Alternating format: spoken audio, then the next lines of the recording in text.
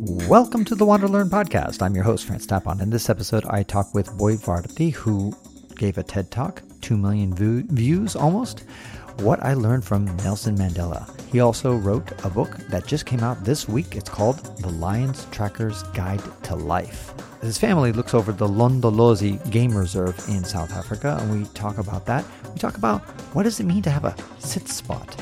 How does a lion's mane actually protect the lion? What's the first story that we tell ourselves? And what can we learn from tracking a lion? Does hunting help or hurt animal conservation? This episode is sponsored by Tour Radar, which is running a special promotion for WanderLearn listeners. Go to tourradar.com/wanderlearn. Each month, listeners can sign up for a chance to win amazing travel prizes. They include everything from a $1,000 travel credit, or a trip for two to Europe, or a free river cruise in Asia. Visit tourradar.com/wanderlearn to sign up for your chance to win today. And now, enjoy the podcast. The first book I wrote was called Cathedral of the Wild, and it's the story of this beautiful wild piece of land that I grew up on in South Africa. My family story begins in 1926, when my great-grandfather bought a bankrupt cattle farm in the wild eastern part of South Africa.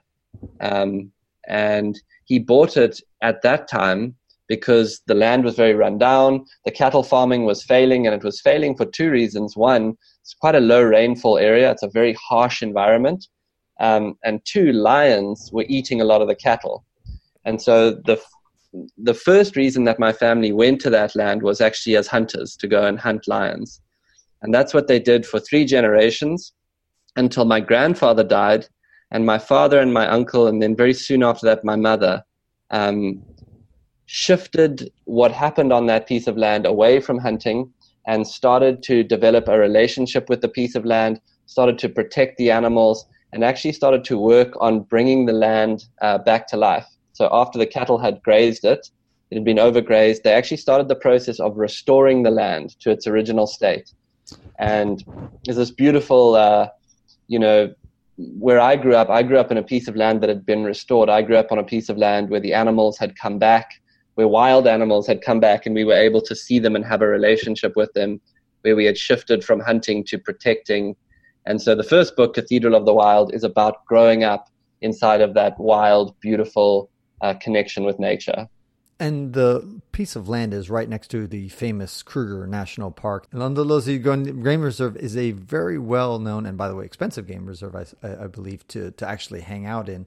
But it is, because it's right next to the park, you get an abundance of animals there. Yeah, that's right. It's about 30,000 acres inside, with no fences, inside of a larger, about 10 million acres, which is what they call the Greater Kruger Transfrontier National Park. Which is adjacent to Mozambique. It's a national park that connects Mozambique and Zimbabwe. It's one of the largest wild areas in the world, just a tremendous wilderness. And we're connected to that wilderness. And the latest book is called The Lion Tracker's Guide to Life.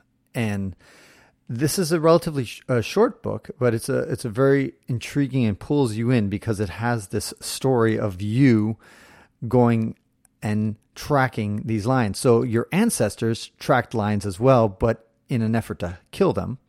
And meanwhile, here you are. What would your ancestors say to you if your great-great-great-grandfather talked to you? Would he say, "Boy, you gotta kill that thing. Why are you protecting it?" I think that if my ancestors were around now, they would be very proud of what had happened on that piece of land. They would be, if we drove them around or we walked them around now, they would see dramatically more animals than they saw when they were there. They would have encounters with animals that weren't running away from them because they were afraid they were going to get hunted. And I think that would move them very deeply. And I also think that they would be impressed at how we've protected and learned from the Shangaan people the ancient art form of tracking, and how we have honored it and made it a part of who we are. To sort of, as an operation, every day we have tracking teams. We go out, we follow, we find animals so that people from all over the world can see them, have an encounter with them. And, something, this from all of your time in Africa, something phenomenal happens when you get into the presence of a wild animal, and it changes something deep inside of you. So whenever I'm out there tracking an animal, in the hopes of finding it and being able to use my radio or my walkie-talkie to call in the safari trucks, I know that people on those vehicles will have a chance to see something that can fundamentally change their relationship with nature. And so I think our ancestors would be very, very proud of how far we've come. And I'm extremely happy to be a fourth-generation custodian who has never hunted a lion or a leopard on that property. My great-grandfather did, my grandfather did, my father and uncle did, and I haven't. And yet I'm very connected via the art form of tracking. And I feel just a tremendous sense of responsibility and love and connection to those animals. Is your father still with us? Yes. Okay. And what does he say now? Since he, in fact, hunted lions. Now, I imagine he was helpful at pushing the conservation aspect and saying, okay, we're going to stop hunting.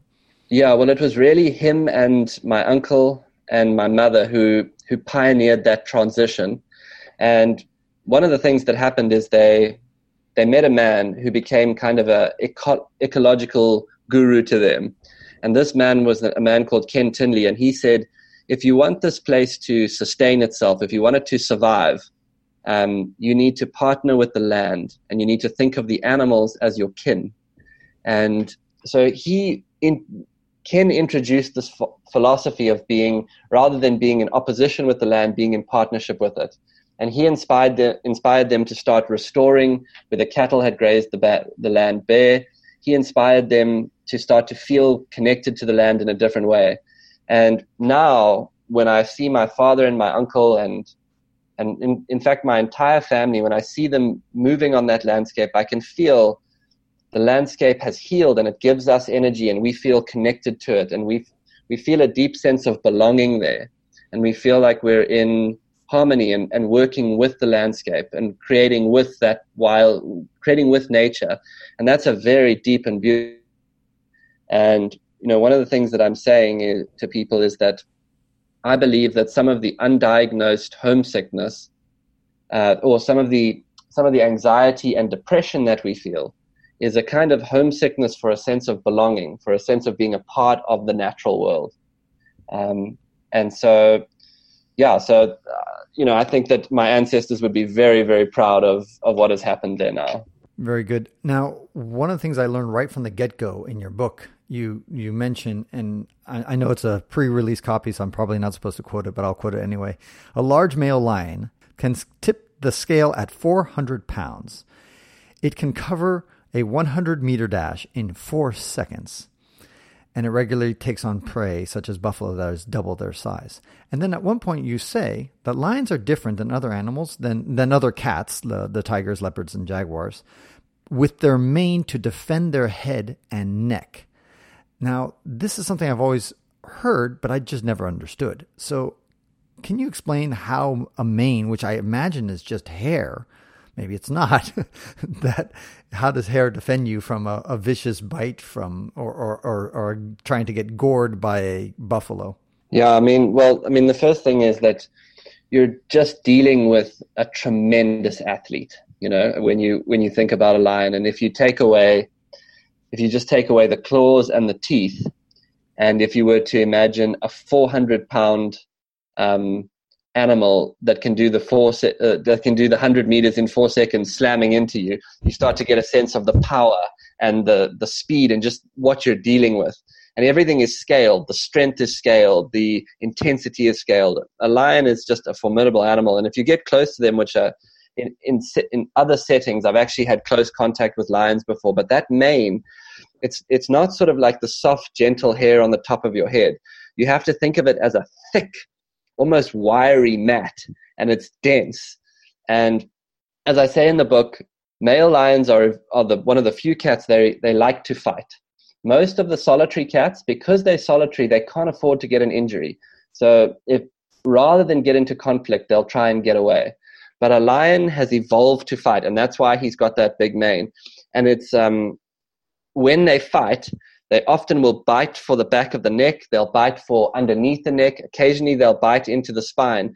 but in close contact, that mane acts as a kind of a giant, wiry shock absorber, and it makes the actual esophagus and the jugular vein very difficult to get to. So if another lion tries to bite him, he can move and he can get these vast quantities of hair in the way of the bite. If he gets slapped by a very powerful clawed paw, that mane will actually absorb a lot of it. So think of it as like a thick, wiry shock absorber around their head. When I was reading your book, for some odd reason, and I really don't know why, but I kept thinking about dinosaurs because I was just imagining like these creatures that would just make a line. The lion would be a snack to some of the dinosaurs. And so I just imagine you tracking these dinosaurs and just like being in awe of their power and just like ignoring the lion because it's like nothing compared to these dinosaurs. But it's just, talk about these formidable animals. Yeah, I mean, it's a strange feeling when, I mean, the book is, it's a single day on what happens for a tracker on a single day following the tracks of a lion. Right. And so it's morning till evening following. But it is this amazing feeling. You wake up, and as you venture out into that vast wilderness, and this is an experience that a lot of people won't have in modern life, there is something out there that is completely unpredictable. You don't know where it's gone. You don't know what happened to it during the night. Maybe it's hungry. Maybe it got into maybe it made a kill. Maybe they spent the night trying to catch buffalo, and the buffalo were chasing them and stampeding. So you don't know what type of a mood you're going to run into. Maybe when you head out there to start tracking, a lion that you've never come across before has come in from the Kruger National Park. So, I mean, it is this strange feeling of being out there amongst these unknown beasts and being out there in a wilderness where you don't know what could happen. So you have to be incredibly present. And one of the things about the tracker is you have to be present, and there's a language to the natural world. And that's how you make it safe out there. So a lot of people have this idea that, it's just like you walk out there and the animals are just going to eat you. It's dangerous. It's terrifying. But if you behave accordingly, and if you pay attention, and if you know the language of the natural world, it's actually safe, but you have to be present. And that's sort of the foundation of the tracker, is to be tuned in, to be listening, to be reading the tracks on the ground, because the tracks will tell you more than just a lion walked here. It will tell you the speed at which the lion was moving. It would tell you, give you a sense of the pattern with which he's moving, which could mean he's moving fast to get to a kill. He heard another lion roar, he's going to go and fight. He's marking his territory, so he's moving in a meandering way. There's a lot of information there. Yeah, there's one point in the book where you actually, you and your tracker are walking and you say, haha, they've met the rest of the pride, and they're kind of like bumping into each other. They're kind of snuggling up next to each other. The male and the female lion are kind of intertwined and kind of greeting each other. And then eventually later they kind of separate. Yeah, I mean, tracking is storytelling. Right. So you called it, I think in your book, you called it the first story that we told ourselves. Yeah, it's the first story that humanity ever told when we were out there on the plains, in the deserts of sub-Saharan Africa where we came from. We started this process. We started to realize that this abstract imprint on the ground was associated with something. And then we started to follow the trails of these animals, and we started to understand how they moved. We started to understand their thought patterns. We started to understand what drove them. And so, and when you track an animal now, it's very much storytelling. And that's why I think that the Shangaan people, who are the native people in the area where I grew up, are some of the best trackers in the world, because they're some of the best storytellers. They know how to drop into the story. They'll tell you, okay, this lion is moving fast. He's alone. Now he's joined up with his pride. Now the pride is hunting. You see the pattern change from where they've all been walking together. Suddenly it becomes erratic. They killed something small. Here into the side come a huge group of hyenas. The hyenas chase the lions off. The whole story starts to unfold for you. And when you spend a day tracking animals, whether you find the animal or not, you are deeply connected with that animal. It's a very intimate process. You've been a part of its story as you've been following it. Right. And for some people, they actually take it to the next level. For them is the whole idea of hunting. And so for them, they have this passion of getting involved in the story, tracking, but then they want to kind of like end the story. And like the conclusion is, I shot him or I killed him and stuff like that. And many hunters argue that hunting is a way of conserving the land. And as a South African, you know that there are plenty of game reserves in South Africa, and they argue just that. What is your take? Do you think that hunting is a integral part of conserving the land, or is it diametrically opposed to it?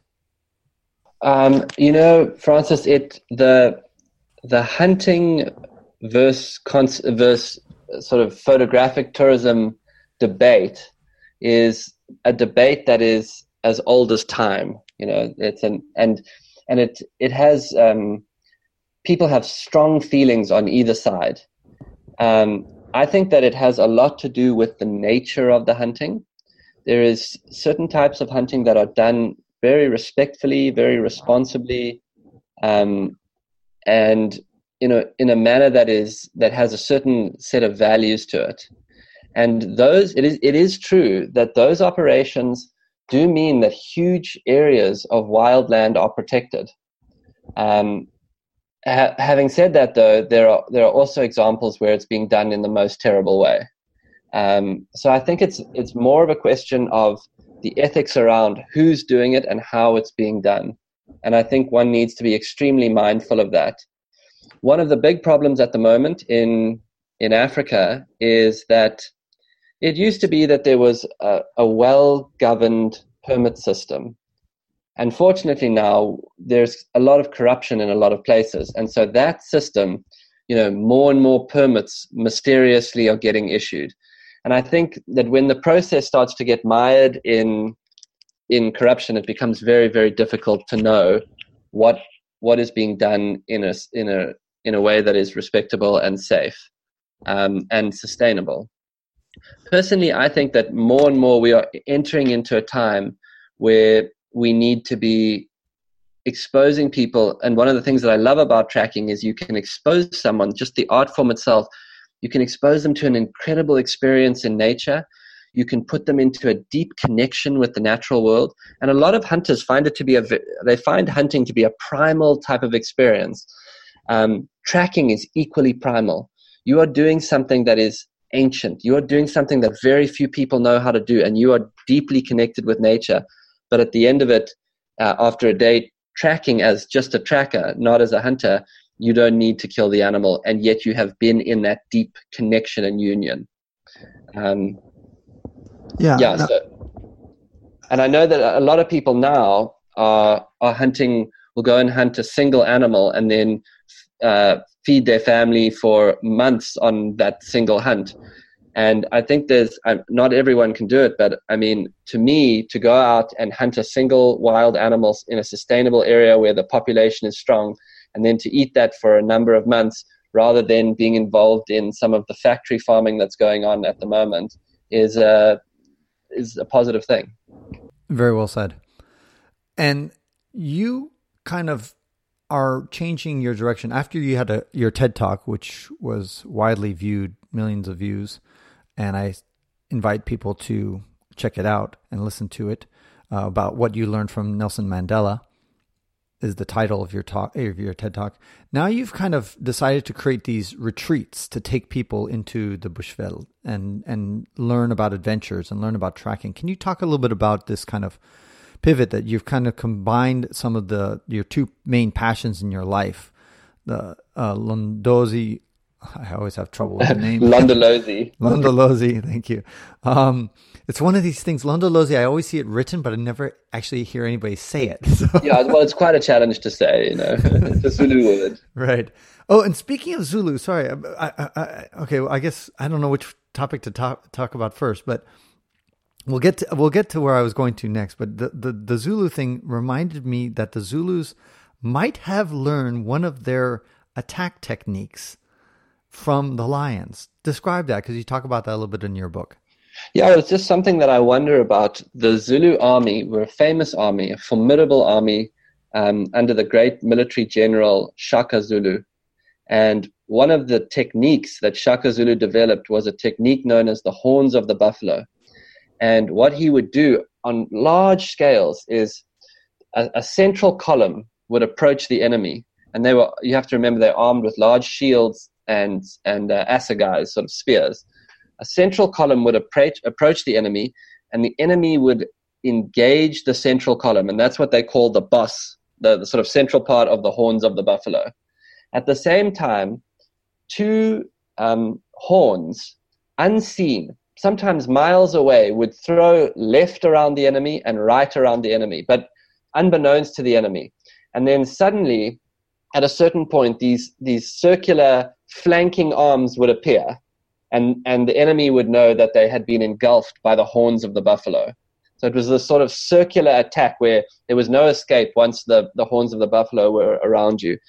And if you watch lions hunt, it's an incredible thing. Lions are amazing, because they sleep for 18 hours a day, and then without a word being spoken, they move out of this deep, restful state, and they switch across into just the most incredible intensity. And anytime lions are moving, they're pretty much hunting, because they'll hunt by opportunity. If they see antelope up ahead of them, or they see game, what you see is, without a word being spoken, just this incredibly well-drilled team, one of the lionesses will throw herself around the right-hand flank. One of the other lionesses will turn and she'll cut around the left-hand flank. And then the central lionesses will start to approach. And right there, you see the horns of the buffalo. And so I wonder often if Shaka, who would have grown up in the bushveld of Africa, I'm certain he would have tracked lions. They would have hunted and gathered, and they would have stolen meat from lions. So he would have known how lions move when they hunt. And I wonder if it, affected his mindset and planted a seed in his head that he would later use when he became a military general. That's fascinating. Another thing that you can learn now. Thinking about things that you can learn, Shaka Zulu may have learned that from observing the lions, may have not. But the point is that you can learn things from tracking. And what can you suggest to somebody who's stuck in America where there's not many lions running around except in zoos? What can you do to help people either appreciate a tracker and do that where they live in their community, where they might be tracking, I don't know, a cat or a coyote or something like that? Any practical advice? Well, one of the things that you can do pretty much anywhere, and this was taught to me by a friend of mine who studied with native trackers in North America. His name's Michael Trotter. And Michael taught me a process called sit spot, which is a really deep and beautiful exercise to start to create more awareness and tune in. And all you do is you pick a spot. It can be in your back garden. It can be in a park somewhere. It can anywhere. And you go there at the same time every day.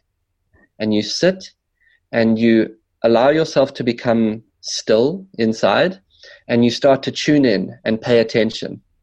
And what starts to happen is you start to develop a kind of a relationship with that spot. You start to know that there's some specific birds that like to perch on this branch. There's a family of chipmunks who live in that area.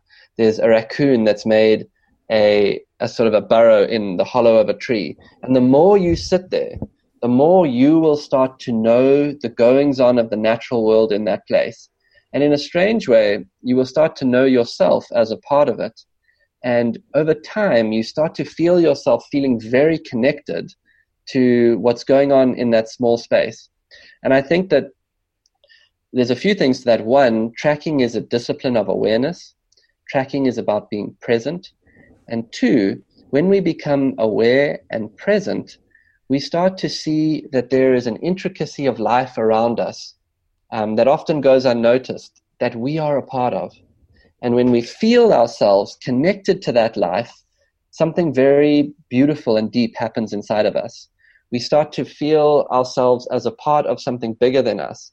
we start to feel ourselves as belonging to something very intelligent and very beautiful. And that changes something inside of us. I think that a lot of people feel tremendously isolated. More and more we're offered screens as a place to put our attention.